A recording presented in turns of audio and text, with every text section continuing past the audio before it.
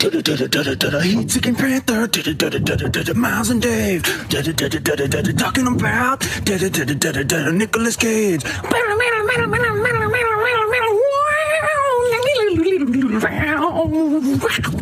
Fuck. I forgot. Also, I like how the last 17 searches of my YouTube have been Panther Roar. Okay. Is it rolling? Yeah, it's rolling. Cool. We're good to go. This is the one I want, though. Okay, so you're listening to Heat Seeking Panther. I'm Miles. This is Dave. I'm Dave. Here, Miles, I made another one. Okay. Hold on. Yeah. I'm not proud of this, but I did this. Dave, I'm not proud of anything that we've done on this podcast yet, so that's fine. Okay, get ready. You can hear me holding my phone to my computer.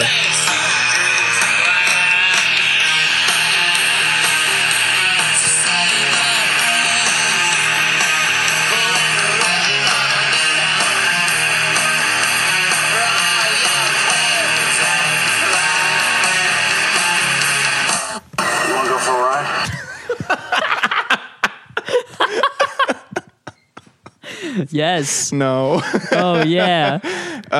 Featuring Billy Corgan. Bring him on. He should be our next guest. I wonder what his favorite Cage movie is. Probably so many. I feel like this is an insane hot take to just throw out there, but I feel like Corgan and Cage would get along with each other. You think so? Yeah, I feel like they both occupy the same kind of space in popular culture. They're extremely misunderstood, Yes. highly charismatic, artists that have followed their own muse, oftentimes to the detriment of their critical or commercial career. Yeah. And they don't really care. And No. they're just going to keep doing whatever they want to do. They never give up. I would do a Corgan cast, to be honest. I have a lot of thoughts and opinions and feelings about him as a person. I have my limits, Dave. I would have to pass on this Corgan cast. Yeah, that's fine. I don't even know if I would have guests. It would just be me rambling. I could get through half of Melancholy, and then after that, I'd What? be like, okay, I've done my due diligence on this. God, don't start with me. I'm not. I actually don't want You to. actually did not. I don't want to start with you at all. Purposefully ended. Adore's good. Anyway, we're talking about Gone in 60 Seconds today with Leah Harper, who we can't reach by phone right now for some reason, but she should be calling in and giving us some astrological insight into Nick Cage's personality. And No, I think plural is multiple. acceptable. Yeah. But and she also requested to be on this movie, and I have no fucking idea why. So that's a mystery for later in the show. But let's get things going. Gone in 60 Seconds. I watched it this morning for the first time since the year 2000. And Yeah, this was actually the first Cage movie so far that we've covered that I saw in theaters when it first came out. I thought you saw Face Off. No, I never saw it in theaters. Oh. Yeah. Wow. I saw this this was a rental for me. I didn't go to theaters. I don't know why we saw it. I feel like we were trying to see something else and then it didn't work Yeah. out. So we were like, well, this looks mildly interesting. Yeah, it's like the movie for that. It's like you were going out with your friends in high school and you couldn't get into an R-rated movie and you wanted to go see something. You're just like, yeah, this looks good. This Sounds fine. Yeah, it sounds about right. It's the same reason I saw Torque in high school, which no, Torque is many times the movie that Gone in 60 Seconds is. Is it really? Yeah, I'm a big booster for Torque, a movie that is little loved, but should really be rediscovered by people who like high octane cinema and just general. My favorite genre of cinema. Dude, high octane. You don't even. Nobody knows how fun Torque is unless they've seen it. I feel like you could do a Gone in 60 Seconds Torque Crank triple feature. Oh, fuck. And you'd probably be really amped by the end of it. Okay, but here we're going to get to the real heart of this conversation, because before we started recording, you said that you enjoyed this movie, and watching it this morning, I did not. I hate. I don't know if I hated it, but I really did not enjoy it. Yeah, I don't understand how you could hate this movie. Yeah. Like, I understand why you don't like it or you think it's not great or you don't ever want to see it again. But, I mean, it's just so... It's like... I mean, it's a Bruckheimer production. It is and, like... Yeah, it's like textbook Bruckheimer. Right. And so, in that respect, I think it's just done... It's fun and it's done well. And honestly, you know, from a high-octane heist film, I don't really know what else you want from it. Well, that's the thing. There's no original, like, okay, for a movie that I came up with this burn in the car for a movie that fetishizes like custom cars so deeply, like there's everything about this movie is stock. The story is stock. The chases are just literally nothing happens in this movie that hadn't happened in another movie.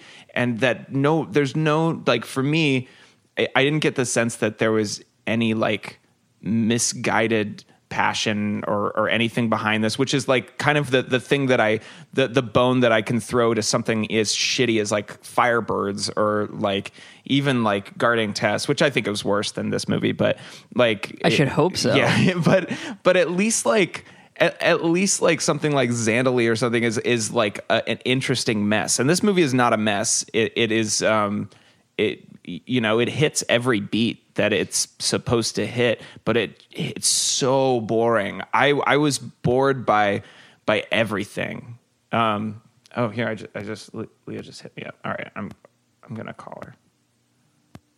You can respond. Okay, yeah, no, that's kind of what I liked about it, because like the thing that stuck out to me about like Xandalee is that it was a mess, but it was interesting because there was no real prior. Like, you didn't know what to expect or what you were getting into. Right. Whereas with this, it's like you knew exactly what you were getting into, and it delivered. And so that's, like... It delivered like Domino's delivers, though. Like...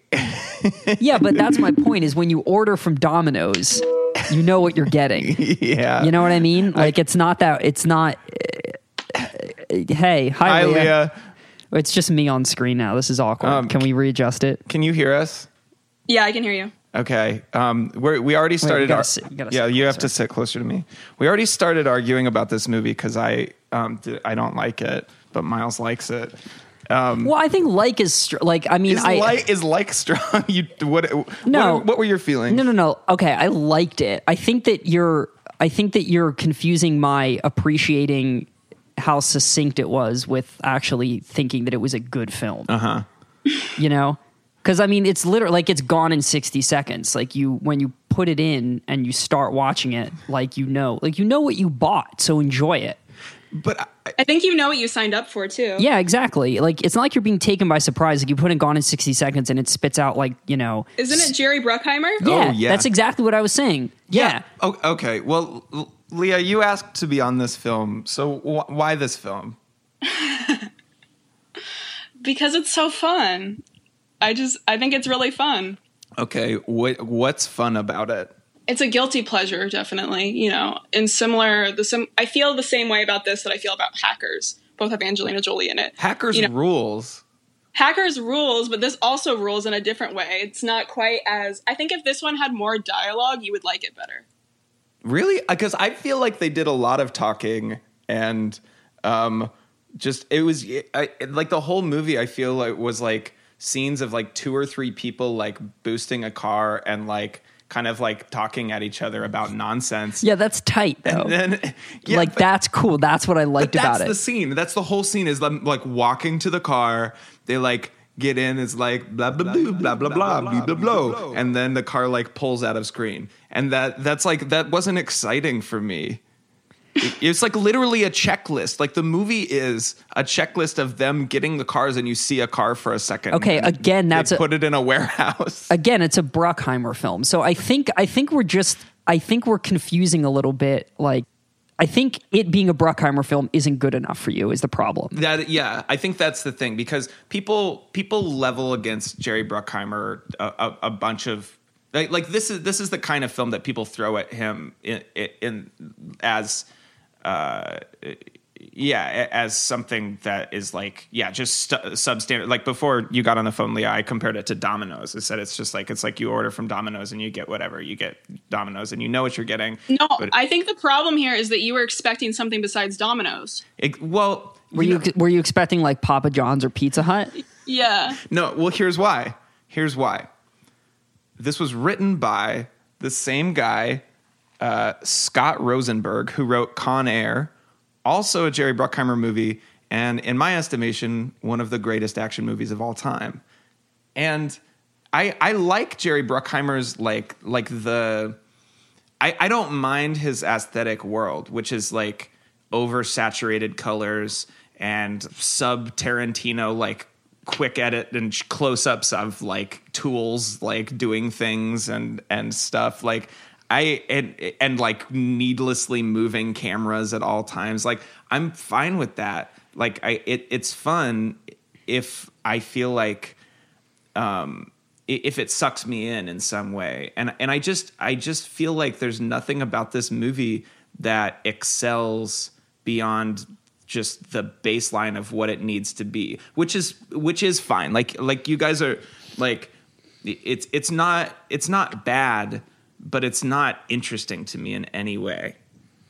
Well, I think part of the problem is that there's so much, I mean, just like Fast and the Furious, there's so much car dialogue. So if you're not a car person, you know, this just doesn't really work in terms of like, I didn't know what the hell they were saying most of the time, but I'm like, okay, they're doing car talk. Like, they're doing that. And I think that if they had made that a little bit less, then it could have possibly been better. Cause I mean, if I was a car person, I was watching this, I feel like I would just be like drooling from the side of my mouth, but I'm not. And that's what, I don't know. Like I wanted more of Duvall.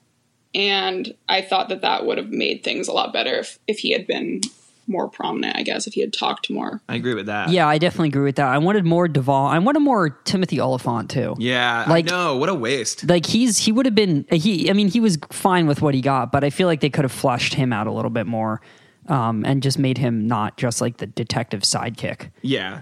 See, I think it's interesting that you're saying that it's almost like the movie was too technical when I feel like this movie was so dumb and it spelled things out in such like there was that scene. But see, they did that so that you could enjoy it without having to know about all the car talk. Having to think. Yeah, period. Yeah.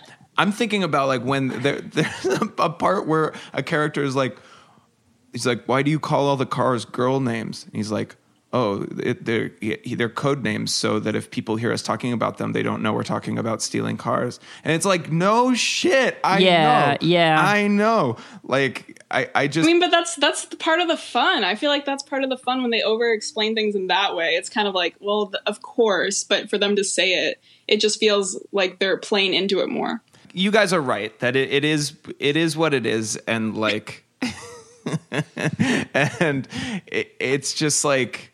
I don't know. I wanted it to excel the blueprint and be more than what it was, and I feel like it just was the blueprint. It just like it wasn't even a finished product to me. It was just like it.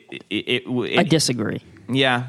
I disagree. I mean, it obviously was in no way, shape, or form like a totally fleshed out, complete film. But I think they definitely gave it more than they had to make it just work on a base level. I think that it was a little bit more than that. Okay. All right. I mean, not a lot, like they're not having crazy like existential conversations. It definitely doesn't go deeper. Than any like none of the characters is anything more than two dimensional. Like literally none of them. Yeah, and also I wanted more family drama between Nick and Giovanni Ribisi and the mom. Because the one scene with the mom, she was. I don't know. Grace Zabrisky's like a really good character actress in almost anything she's in, and I wish that they had spent more time with the family dynamic with her. But the cast is stacked again. Like it's another like they pulled in a lot of good character actors who like money and then kind of like didn't really use them. Yeah, in fact, I feel like they didn't even. Okay, this is a bit of a digression, but this is the first Cage movie I feel like that we've seen where Cage doesn't. The movie didn't need Cage to be exactly what it was. Yeah. Like, like there have been past examples where Cage saved an otherwise bad movie or didn't save it. Or but, even like sunk. Yeah, but like at least was an integral part in making it work or making it worse. And even in Right. movies like Wild at Heart or Raising Arizona, where he was... like the director or the writer, there was already had a really strong voice, but Cage brought another dimension to the character that made it even better than it would have been. But I feel like in this one, it's like Cage was there, and so what? Yeah, it could have been anybody. That being said, The first choice? I don't know. Actually, it's a good question. Yeah, he was. I mean, he definitely had the box office power at the time to like make it. To make going after him for something like this worth it. I mean, Bruckheimer had done The Rock and Con Air with him, and they had both been huge moneymakers. So this was a very like, get the screenwriter from Con Air, get Cage. Let's remake a Grindhouse movie from the 70s about stealing cars because it's cool to steal cars, and there's your movie. Like, I mean. I guess the word that I think we can probably agree on is like it is competent. Like this movie is like really competent. Like it doesn't hit any bum notes for sure. It's like but it almost. I think my problem is that it felt like it played it so safe. Like stylistically. Dude, he drives a fucking car off of a tow truck ramp over a bridge. How is that playing it safe? He has to. That is awesome. That is such a cool fucking scene. Cars. It's because he has to drive a fast car over things and drive like that's. Like if he hadn't done that, then it would have been a failure. But it wasn't a failure. It was just fucking boring. Like I didn't think that those car chases were cool. They were well. I don't think they all were. I think the last one when he was in the Shelby, that was a good car chase. Like I liked when the like tank of whatever like got like hit flew, the guy. Oh yeah, flew at him like a missile. That. I thought that was better than the car chase actually. Yeah. Oh yeah, and his brother's just there, and he's like, "Oh yeah, I did that." Yeah. Oh no, I was talking about the car chases it's like some sort of pressurized tank gets like a hole in it and shoots like a big missile. Yeah, like that was a cool stunt. And then it like knocks the police car through the wall. Yeah, that was cool. Yeah. Okay, so on Cage's performance, it was not well received. And this movie was not well received in general, but he was pretty defensive about this. Well, okay, for one thing, he got paid $20 million to be in this movie. Oh my God, man. Which, going forward, we're going to watch kind of a long slide into him making a bunch of movies because he needs money because he spent his money so poorly. And I want to remember this, that like he got paid $20 million to drive fast cars, which is also like his favorite thing to do. Like he part of why he wanted to do this movie was because he wanted to do his own driving stunts. So like, oh, did he? Yeah, I didn't know that. That's actually cool. It's cool. Yeah, it's cool. He like went to like stunt driving school to like learn how to peel out and stuff. That's sick.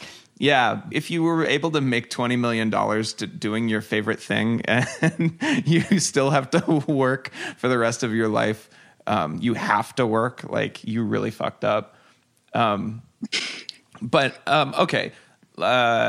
He was so he was so defensive. Well, first of all, he said that he really wishes that actors' salaries weren't public knowledge because he's like embarrassed. And that, he's made a point of his career to do smaller movies and stuff, which is true and which he continues to do. But he wrote an article for the Evening Standard defending his decision to make action films. Which seems weird. Like it's like when someone is like really defensive about something that no one even brought up, and it's like, why are you immediately like jumping to that. It's just because he won an Oscar and then he immediately took a right turn to yeah, do but this how kind of many stuff. other like I know. that's the thing is this is a common occurrence for actors. Like I think doing big budget blockbuster action movies is just something that like actors should stop feeling ashamed Right. about or apologize for. No, it's like if- that's your job. If you're getting paid $20 million to do it, it probably is a sign that you're good at it too. So like, yeah, but I mean, that's basically what he says. And I'm going to read a couple of quotes here. It says, when I won the Oscar for Leaving Las Vegas, I made a conscious decision that I would do smaller films as well as big action blockbusters. I was in the middle of making The Rock when I won the Oscar. Afterwards, I thought it was best to forget about the award, not get high on myself, and not risk becoming pretentious as an actor. I hope I'll continue to make movies that are thought-provoking and emotionally challenging, but I don't want to start smoking gitanes and saying I will only do that. I don't know if I pronounced that right. I assume that's a cigar? Yeah, it's or a tiny cigarette. I think it's like a tiny European cigarette, but I'm not positive about that. And blah, blah, blah. Audiences are smart and they want to go to action movies and they want credible performances to make the illusion more real. I want to believe that this guy can drive this car that fast. I mean, I believed it. He can. Yeah, and also I didn't realize he did his own stunts, but that actually makes his presence in this movie a little more understandable. Yeah. So this performance, I guess, what he was trying to do, because he's always trying. Part of what I really enjoy about him as an actor is he always has some sort of like intellectual like exercise or angle, it seems. And he was trying to be like Charles Bronson or Steve McQueen, which he says, I was trying to copy a certain mode where you try to do as little as possible and see if it's still interesting. That's actually really interesting to me that he says that, Yeah. because I think he did it. He did what he was going for. He did it. I don't think it was still interesting. No. I don't mean, think he succeeded, but maybe that's the movie's fault, or maybe it's his fault. Well, or I think it says something about just genre pictures in general, that, a lot of the acting choices are contingent on the fact that you have preconceived expectations for what this movie is going to be. Mm-hmm. So you're focusing on, well, how well did they do the car chases? How well do they do the action scenes, and all that sort of like window dressing that makes the genre film. So you can kind of get away with like experimenting or trying something different with your acting style, and it'll still it won't like derail the picture. Sure. Because like, honestly, I mean, as much as he is the star and this was a Cage movie when it first came out, if it's even, it might be less remembered as that now. Yeah, but, it's remembered as a right. Bruckheimer movie. But he set out to do that kind of acting, and he did it. And I think I mean, there's something, I don't want to like elevate it too much, but he is trying in this kind of like mid point of his career to later point of his career to do more. Yeah, and also it reminded me sort of, I'm trying to think of other like action. I mean, this is like crazy on the nose, but some shit like Bullet, like no, totally. Like it was clear to me that he was trying to play a sort of like Steve McQueen, where he's so scaled back and like low key that he's more badass than if he was like wilding out the whole time. That works. Yeah, I did believe he could drive those cars fast. I did. right. I did too. And I even kind of believed him and Angelina Jolie. I didn't believe that at all. Yeah, I mean, I know. Not believable. Yeah, it's totally not believable. Also, first of all... Okay, but I just think their chemistry was okay. I think that's like that. No, you didn't think so? No, it's. I mean, I didn't want to interrupt you. You can finish your thought. No, that's fine. I'm not gonna die on that hill. I especially when like their big scene together is that fucking ridiculous scene where they're watching the couple have sex so they can steal their car. Yeah, and they're like, I love that. And he starts like talking dirty to her. He's like, you have Clutch master. Yeah, about the crankshaft and whatever. Like, it's just yeah. But when she gets over it and like steps out, and he's just like, he's like good on the brakes or something like that, which was cute. I think it's funny too that Angelina looked like an extra from like a late 90s alternative rock video. Yeah, that hair was wild. She's good, man. I didn't realize that she was still kind of on the ascendant in 2000. Dude, honestly, this Hackers, She this already had an movie- Oscar, I think. Oh yeah, From, Girl Interrupted. Yeah, Which she's fantastic. she's great in that movie. And I think this movie and Hackers and Girl Interrupted is like the perfect Angelina trifecta. Yeah. And then after, what did she? I'm trying to think of what she did like immediately after this. I don't know. Like, Wanted, but I can't remember when Wanted was. I think that was a few years later, but that was another kind of action. She went into action films, I think, at the same time. Tomb Raider. Yeah. When was that? When I think that was in like the early 2000s. Because that's around when U2 made that comeback album that was connected with it. Yeah, no, that's kind of when 2001. 2001. films. She did a really good job with just a nothing part. I think everybody's part was like just a two-dimensional underwritten nonsense, but I will not disagree with that. But she was great. She has so much charisma. I mean, honestly, a lot of the actors like did a good job. I think the main problem is it fell into that whole thing when they get too many well-known people in a movie, and it's just not going to. It's almost like there's just too much energy that they can't properly give each of them their time to. Right, which is like. Again, weird for me because Scott Rosenberg wrote Con Air, which is like, I think the biggest strength of that movie is that it's an ensemble picture, and it's a movie with as many great character actors, and it really gives them all like distinct personalities and gives them time, and they fit into the story well, even if the story is silly. And this, you had a bunch of people doing good work, but not really memorable characters. When I started to, I was like bumming on this movie, and then it hit that like thing of like time to assemble the crew, time to assemble the crack team. And I was like, oh, good. Like here, we're going to get going. But it was just, I don't know. Like there was the dude who was the driving instructor. I liked him. Yeah, he was funny. I loved Sphinx. Yeah, Vinny Jones? Is that actor's name? Yeah. Yeah, he was good. That's one of the things I think the movie did well, is that the heist film trope of like, the montage, like getting the gang back together. Yeah. And then of course, like you have the one girl, and he comes, and they have a history, and she's like, get out of here. I don't want to see you again. And then like, and then that's like their only interaction. I'm going to go star in this Bush video. I don't know, like sort of Soundgarden, one of those bands. No, I think Bush was dead on.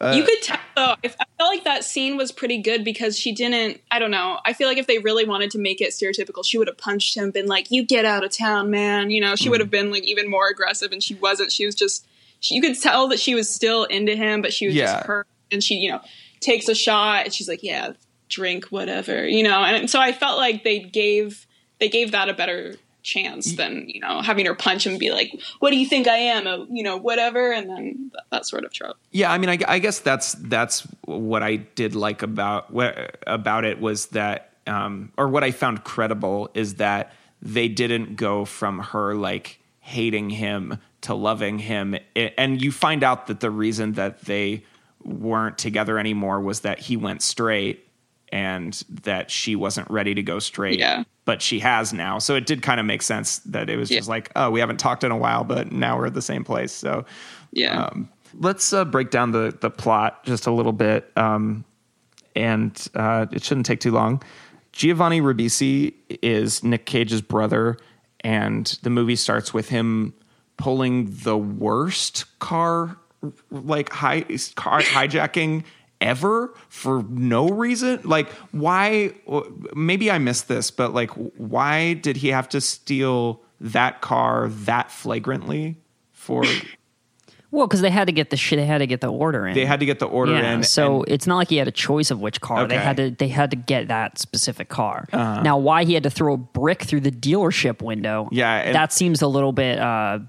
He was an amateur. I thought that's what they were trying to showcase. Yeah, but okay. He that was makes an sense. amateur, and he had an ego because his brother had done this. So he's like, I can do this. Watch me do this. Right. So because then, follow right, Shadow. Right, because then he tries racing the guy, Yeah. which is like you don't race someone when you're driving a stolen car. No. Which, right. Okay. Yeah. Okay. That makes sense. That makes sense. Thank you for explaining that, Leah. And- that makes way more sense to me now. And Yeah. he gets in trouble with the big bad guy. What's his name? He has a really good name. It's like Cypher or something. No, it's not. It's, Raymond Calitri. Calitri? Raymond Calitri. Calitri. Raymond Calitri. God damn. Dude, the names in some of these were out of Cage movies. control. Memphis Reigns. Yes, so good. And then like Angelina Jolie's name is Sway. Sarah Sway. Sphinx. Yeah. There was someone named Mirror Man. Wasn't there someone named Tumblr? Yeah. Yeah, good. Someone named Twitter. Someone named Facebook. Someone named Pinterest. Raymond Calitri is going to kill Giovanni Ribisi's character because he fucked up, and Unless he calls Memphis Reigns Cage out of who's gone retirement. straight. Right, At- running a go kart, like a children's go kart. A gas station in the desert? Yeah. That was ambiguous. He's a good guy. He's Yeah. a good guy. And, Quietly formed. right, and we learn later that he went straight at the request of his mother because she didn't want Giovanni Ribisi to follow in his footsteps, but he did anyway. So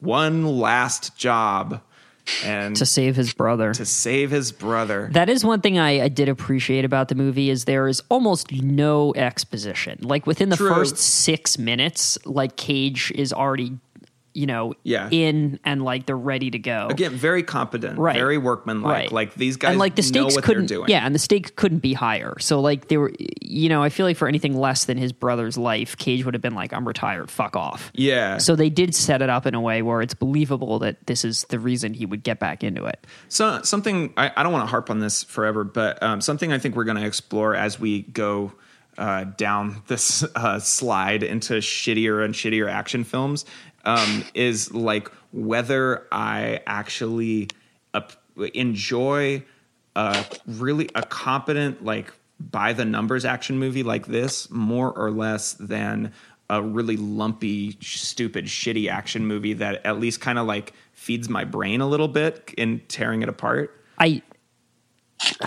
I feel like this It's like a comparing you it. problem. Yeah. Oh, it's all Yeah. it's all about me. That's pretty much it. I mean, I would say, and also I feel like it's you can't compare the two. Yeah.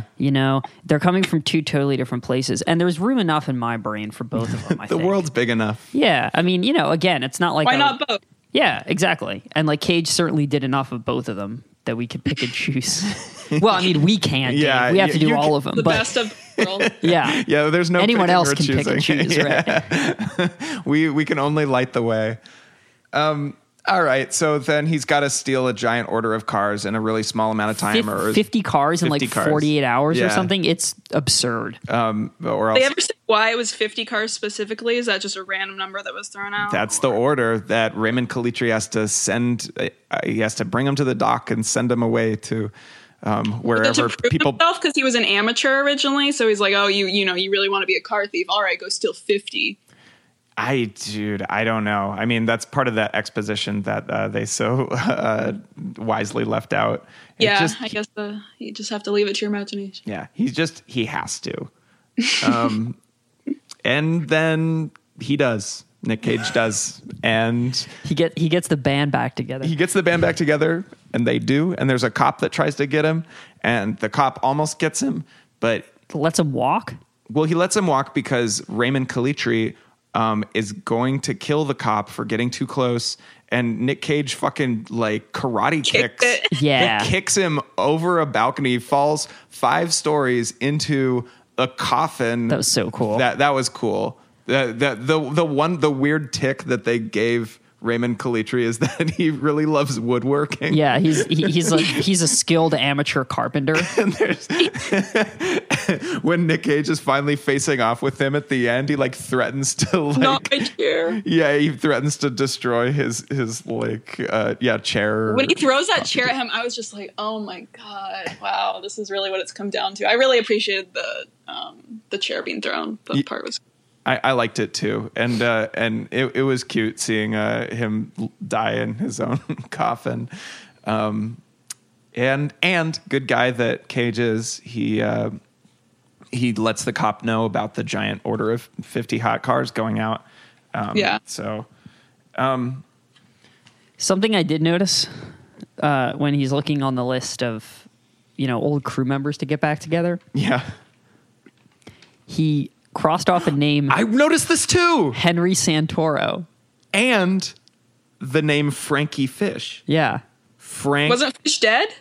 Frank Santoro. Wait, what? No, Rick Santoro. It was Rick Santoro. But Henry Santoro. But I still think that it's not a coincidence that those. Rick Santoro was his character's name in Snake Eyes. Nice. Real Cage heads. Well, no. I should have wrote down all the names on that list. All the names in this movie. I think in order to keep amazing. things interesting for us from now on, Dave, we have to just find like bizarre Easter. Yeah. Some sort of lattice work between Right. all the lesser Cage movies, assembling it into one giant universe. Then you can weave it together at the very end and just have a giant board of all the connections. Yeah. Just thumbtacks and string. It'll be like that scene from It's Always Sunny where like Charlie's Yeah, in that's exactly what I was thinking of. Yeah, whoever the guest is for USS Indianapolis Men of Courage or whatever. By the time we're near the end of the line, We've just my wall is just covered like we've just like Sharpied like just like it written in our own shit on like the walls, just like feral fucking men, children. Let me since you guys loved this movie so much and think it's the best movie, let me just throw you a couple of scenarios. And I mean it's no Fast Five, but no, it's honestly not. It's at the very least it's no Tokyo. It's no Tokyo Drift. Tokyo Drift. I'll say that. Let me throw a couple scenarios at you and just get your take on them. A dog eats a bunch of keys for no reason, and they have to feed it X-Lax, and then the dog poops out the keys, and then they. Oh my god, I loved the scene where they're about to get jumped, and the dog finally is about to release his bowels and get the keys that they need, and the guy's like has his hands full of dog shit, and these thugs are just like, what the fuck is wrong with you, you sick freak? Like, we're out of here. We don't even want to kill you anymore. You're just fucking weird. That was fantastic. So Leah's on record for enjoying the dog eating the keys. Yes. What about a Hummer with a license plate that says Snake? And With a snake in the fucking Hummer? cab of the man, that's great. Like, what else do you need to like really up the ante of them like stealing a purple Hummer? Yeah, what is my problem? Like clearly I don't know, that to me that's something you read in a book and you're like, that's fucking badass. Like I liked that. Let's I feel like you're trying to stump us, Dave. I know. There's not much about this movie where I could say like, yeah, that was unwarranted. like I said, everyone was doing good work, but they just like. But it wasn't enough for Dave. Well, all the black people were like clowns and thugs, and it was just like, I don't know. Wait, it was just okay. a bummer. Yeah, except for the cop. What was up with like the roving gangs of car boosters that were just like where the other dude, the guys in bandanas was and that Master do-rags. P also? Wait, was that Master P? I think it was. I didn't recognize him. Yeah, that's Master P. So funny. I didn't know that. Yeah, I understand why all of the gangs that came up to them were all super violent and of course people of color, and they were just kind of nerds that were like, I don't know what's going on, you know what's going on, and then they get hit and then someone comes in and rescues them, or something happens where they don't end up getting killed, and it just didn't. That was kind of weird. Yeah, I mean, there's this weird like gross undertone to the scene where Master P is like, he's going to kill Nick Cage and Giovanni Ribisi, and then Vinnie Jones just explodes their car and starts. That was so sick. Beating down all the. He stuck a Molotov cocktail like hanging out the window and just sets that shit on fire and walks away as it blows up behind him. That was cool. It was awesome. It was an awesome action moment, but just like I was just like, ugh, like I don't know. I mean, again, my brain, I was turning on the wrong parts of my brain, and I should have been turning them off. I think that part in particular, if it hadn't been Sphinx's character, it wouldn't have worked at all. But the fact that he was so low key and weird and kind of just like the silent guy that comes and does really fucked up things and then just kind of stares, morbidly. I thought that was really fitting that he wanted out of nowhere did that. Yeah, it worked. Again, it wasn't a bum note. It didn't work. It didn't make the movie. I don't know. It was fine. It was all fine. This movie, I think, again, like we said, it's not a Nick Cage movie. It's kind of a Jerry Bruckheimer movie. And a lot of people don't even like. They think Jerry Bruckheimer directed Con Air or even The Rock. And this same with this movie, but the director was this guy named Dominic Sena. Whose other work, he did a movie called California with a K with Brad Pitt in the early 90s that I saw in high school and enjoyed. So I don't know what that means, but he also did Swordfish. Yeah, that makes sense. Which makes a lot of sense. And Season of the Witch with Nick Cage and Jerry Bruckheimer later on. So we have that to look forward to. And a bunch of music videos. Those like his thing. Music videos I can definitely see. Yeah. The soundtrack was great. The soundtrack was very 2000. I think it like kicks into like a Moby song pretty early on. I think it fit the movie very well. It worked. Yeah. There's also DMX. Yeah, that's right. Prominent DMX that stopped The Rock. I enjoyed it. I don't know, guys. What else is there to say? Let me look up my notes. I really liked his relationship with Eleanor. Yeah, I mean, that was kind of the most affecting relationship in the movie. Yeah, I think that's the point. Eleanor being the car that he didn't do it for the money. Steal. He did it for the cars. Oh yeah, yeah. I think there's something interesting about the whole mentality that at least Cage has in some of the other boosters on his team, like Duvall does definitely. But the way that they take like an almost Zen approach. Yeah, like you have to be one with the car, right? You know what I mean? Him talking to the car and I related to that. I even wrote down a quote. I want to read it. I didn't do it for the money. I did it for the cars. Gleaming and Marina blue, Sunfire yellow, Marlboro red, begging to be plucked. And I'd do it. I'd booster and just blast to Palm Springs, instantly feeling better about being me. And then the next day, it seems like I'm getting shot at. My friends are going to jail. I didn't like what I'd become. It's deep. I wrote that one down too. I thought it was great. I really loved the imagery. It was very poetic. It was convincing too. You hear him saying that and you're like, yeah, wow, he wasn't in it for the money. I guess I would also like to blast to Palm Springs and in a boosted car and just feel good about being me. It sounds pretty good. Apparently when this movie opened, police all over the US were like really freaked out that it was going to cause carjackings to go up and it did. It did. That's fantastic. Yeah, that's so good. Yeah, like there was even a gang caught years later in like 2008 or something that called themselves the Gone in 60 Seconds gang. Oh my god. Yeah. So there's a lot of fans out there. I here's something I will say for the movie that I appreciate. It is that it makes car boosting look cool, and it doesn't moralize it in any way. Like that Nick Cage speech is like the closest that it comes to moralizing it, which is just to say that he was doing it, but then it got too complicated and it lost the fun of why he did it. Yeah, which so like he stopped. Which I hate it when movies try to have their cake and eat it too, in the sense of like being like, isn't this so fun and cool doing illegal stuff? But actually, illegal stuff is wrong. Like, no, there was a lot of morals in it. No, it was just, you know, these people are really good at doing this thing that is illegal, understandably, and they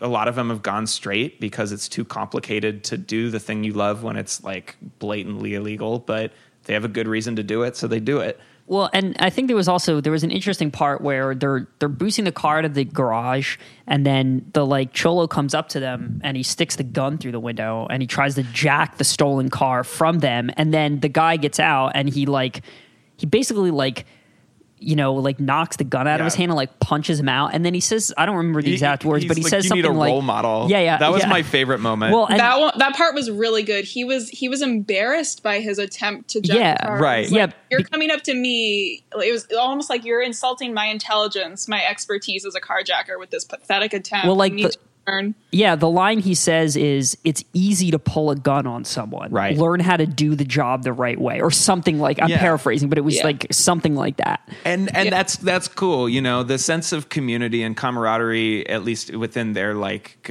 you know, and I guess respect, like professional respect, in their little carjacking community. That reads. That's cool. All right, so we loved this movie. Sure, Dave. So Leah, besides loving this movie, you also love astrology, and you wrote that down, didn't you? I didn't. I would have wrote something better down. I didn't work on this transition at all. Well, why don't we let her introduce the transition then? Okay. Yeah, it's your thing. Right. Well, I think that this movie is a perfect example of like a lot of elements in his chart, because there he is. So he is a Capricorn. His sun is in Capricorn, and that I felt was shown in. I wanted him to be take himself a little bit less serious in this movie, because I felt like he was trying too hard to be like the cool action guy, and it just didn't really feel right for me. But yeah, actually, I'm so sorry to derail you, but the one part that I really loved when he went into the dealership pretending to be.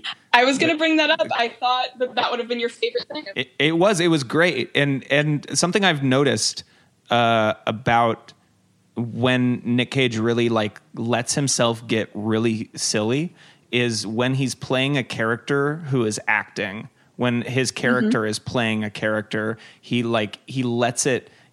He takes it to a really bizarre place, which is why Vampire's Kiss is so insane, because the whole movie his character is pretending to be another character in a sense. Right. And I've noticed that again and again. And yeah, so that moment really shone to me. Yeah, I really liked that moment. So yeah, his rising sign, which is kind of, you know, the first impression that people get from you. It's also like what they would call a soul mission. It's what we come across to someone is when we first meet them, but it's also it's who we are, like at our core, is Sagittarius, and that's really fitting for Nick Cage, in my opinion, because he's so jovial. Like he's so silly, in my opinion. So you've got this like, you know, sun in Capricorn that's like, yeah, I'm competent, I'm, you know, business oriented, and I'm sturdy and all this stuff. And then you have his rising, which is Sagittarius, which is like, actually, I want to fuck around a little bit, and I want to do these things, and I want to make light of things and have fun with it. And what's really interesting, given all of his action films, is that with having Sagittarius rising, his Jupiter, which is the planet that rules Sagittarius, is in Aries. And that is the most, it's so fun seeing the pieces come together when you see someone's career and then you see their astrology chart, because whatever Jupiter touches, it expands. That's what Jupiter does. And then you have it in the sign of Aries, which is impulsive. And then you have it in, Jupiter's in his fourth house. So basically, I just love his chart so much because he does everything he has no idea what moderation means as a human being. And he wants to be first a lot. That's a very Aries thing, wanting to be first and wanting to do something fast. And you think it's a good idea. And so you're just going to do it and you're not really going to listen to anyone else. And then Jupiter expands everything it touches. So the amount of action movies he's made, the amount of, not that wise purchases that he's made, like just so much of his life has been expanding in ways that everyone has said, maybe don't. And he said, well, fuck it, I'm going to do it anyway. And I just think that it's really funny, especially given that his chart ruler is in the fourth house. So he grew up with money. You know, he grew up in an affluent family and he wanted to kind of get away from that, but make a name for himself still. You know, like he changed his name so that he wouldn't be associated with his family, so that he could try to make it as an actor. And so I feel like when he's defending his decision to make this movie or to make action movies, he's saying, you don't see what I put into it. You just see the outcome. The most important part about his, career for him is what he does behind the scenes, like going and taking the driving courses so that he can do all his action scenes, like, going into whatever it is. Like he goes into that and he does it with such a passion that it's like, that's the most important part to him. So people don't take him seriously. And then he gets mad because he's like, well, I'm doing this seriously. Can't you see that I'm doing this seriously? But that defensiveness, I think, comes from the fear of being reflected back to his family. Like, I don't want to be a failure in that way, but I also don't want to be associated with them. So like, don't associate me with my upbringing, like take me seriously because I put all this work in at the end of the day, but people don't see that. They just see me as, kind of silly because that's kind of the shtick that he has. That's really interesting. So you looked at Miles and I's charts in comparison with his, right? Yeah, I did. Any insight? Yeah, I found something fun. So both of you have a connection with Nick Cage that I'm sure that you're aware of just intrinsically, like you just feel very drawn to him. But his chart ruler, again, like I said, is in Jupiter, and it's in Aries, and it's at 11 degrees. And what you and Miles and Nick Cage have in common is that you also have placements at 11 degrees of Aries in both of your charts. Both of you have your North Node, which is our path in this life. South Node is what we already learned, the lessons we already learned from a past life. North Node is what we want to accomplish in this life. When people have connections to your North Node, they bring you closer to who you want to be. So Nick Cage, his chart ruler is conjunct, which means it's making an exact connection to both of your North Nodes in your chart, which makes a lot of sense given that you have a podcast dedicated to him and you're obsessed with his life. Yeah, that lines up. Oh, man. So when I saw that, I felt really excited to share that with you guys because that's just magic. But what's also interesting too is that his Chiron, which is this wound, it's an asteroid that means it's kind of like this wounded healer sort of thing. And his Chiron is placed in Pisces. And I don't know if everyone's aware, but Dave is a Pisces. And Nick Cage's Chiron is at the exact same degree as Dave's sun in Pisces. What does that mean? So what that means is that there's a healing connection there. When someone touches your Chiron, there's usually a healing connection there. You feel connected to them in some ways.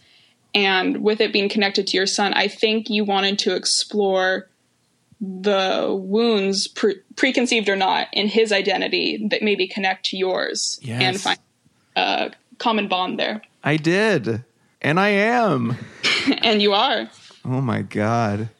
I know that looking at someone's natal chart is sort of just a portrait of them, and not really. It's hard to extrapolate about the future. But you said that his desire to, or his impulsiveness and like that he's bad with money, like lines up with kind of how his career and life has gone. But is there any sense of kind of what his purpose is in this life and what's in his future, I guess?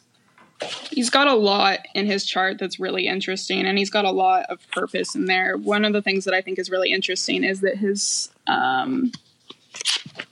south node, so again, that's past life, is in his first house, and his south node is in Capricorn. So it's in the same sign as his sun, and it rises before his sun. So it's, his sun is at 16 degrees, whereas his south node is at 11 degrees, and his Mercury is at 9 degrees. So Mercury and the south node rise before his sun. And I guess what you could take that as is that in a past life, he was combining so much of communication and mercurial talent. Like he was just collecting things, and he was a lot more like business oriented. And so his north node in this life is actually in his 7th house, and it's in Cancer.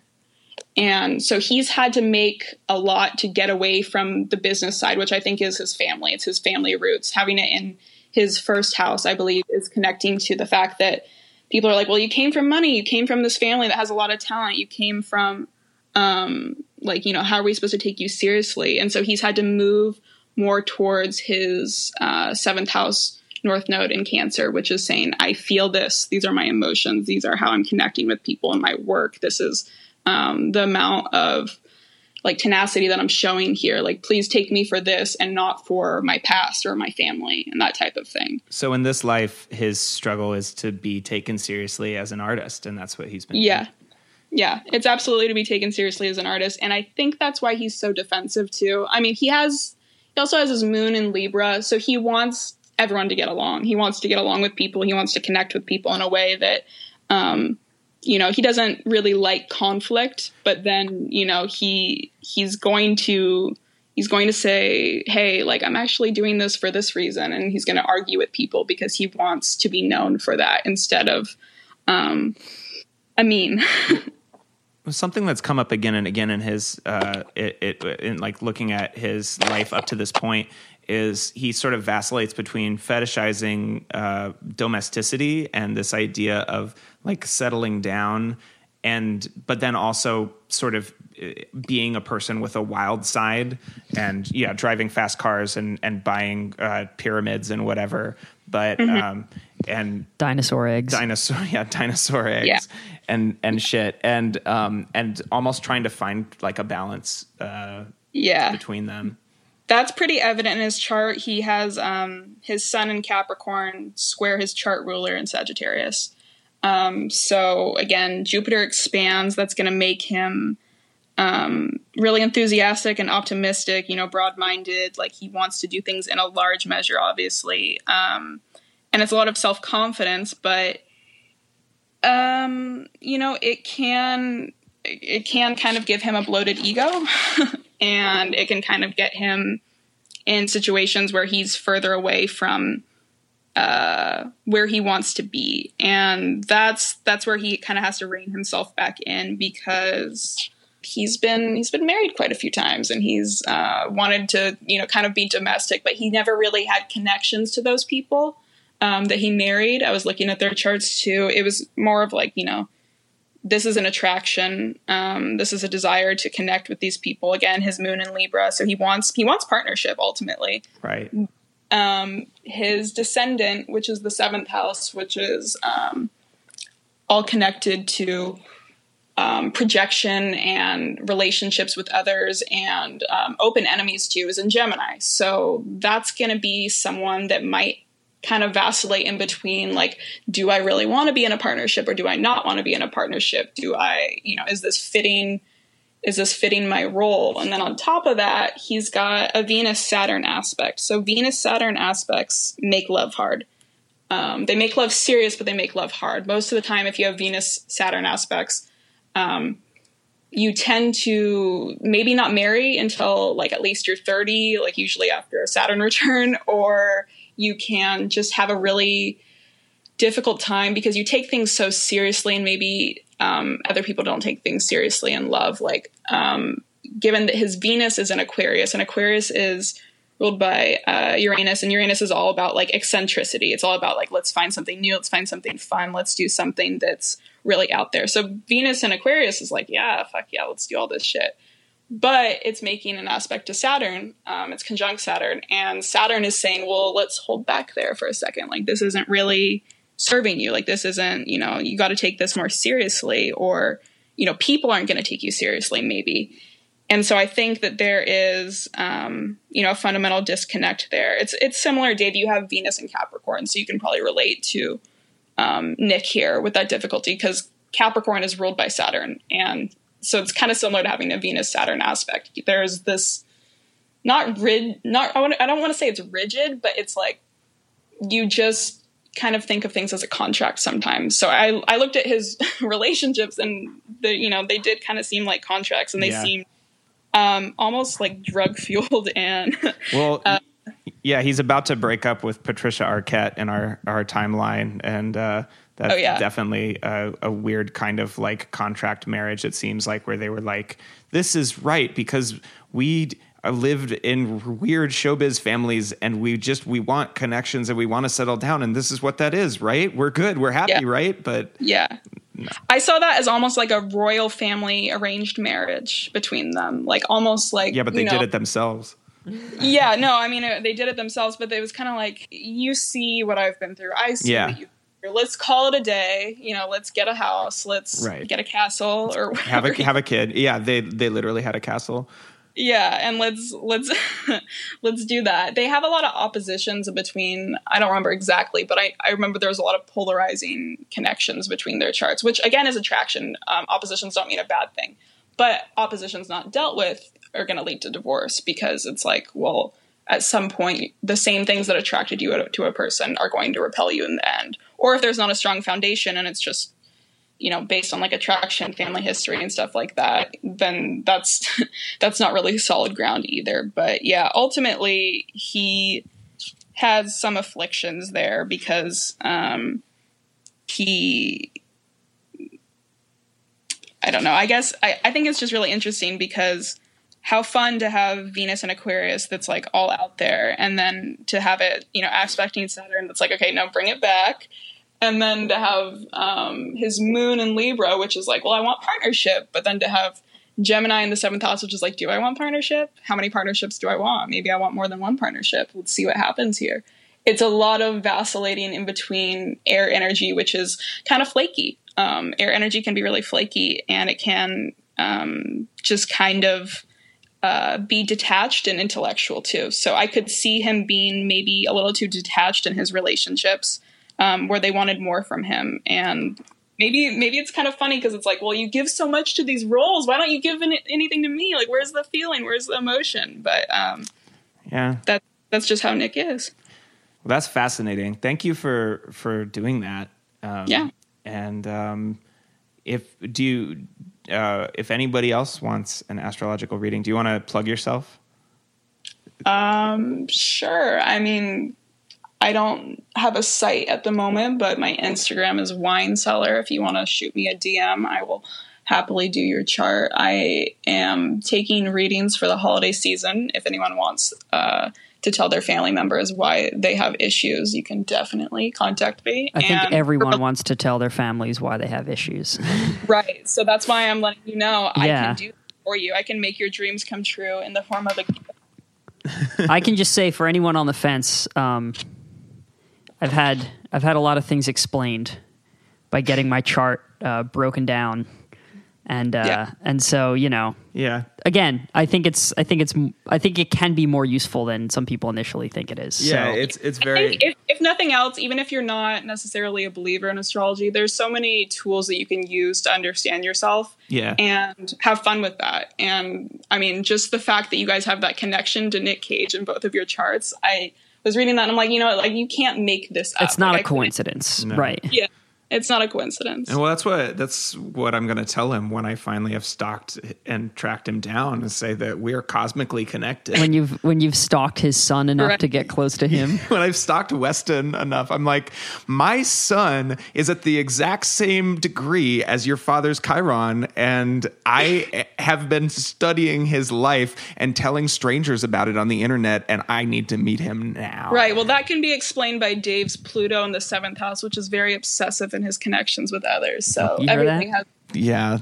has a connection. Yeah. Well, Weston will be delighted to learn about that too, I'm sure. Yeah.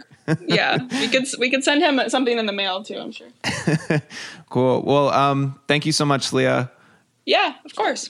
And For having me. It was a lot of fun. I'm glad that you hated the movie and then changed your mind because we convinced you how great it was. yeah, That it's the best movie ever. It's actually the best. Yeah.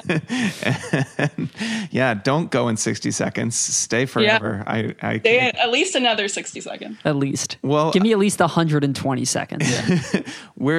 This was the last film before our designated tipping point of quality, because next time we're going to be talking about The Family Man, just right in time for Christmas. And what a tipping point it is. No, I know, Dave. I actually noticed that we completely accidentally perfectly lined up doing The Family Man during the holiday season. Yeah, it's almost like we were better at this than we are. Actually? Yeah. It's almost as if something astrologically lined it up perfectly for us. I would say so.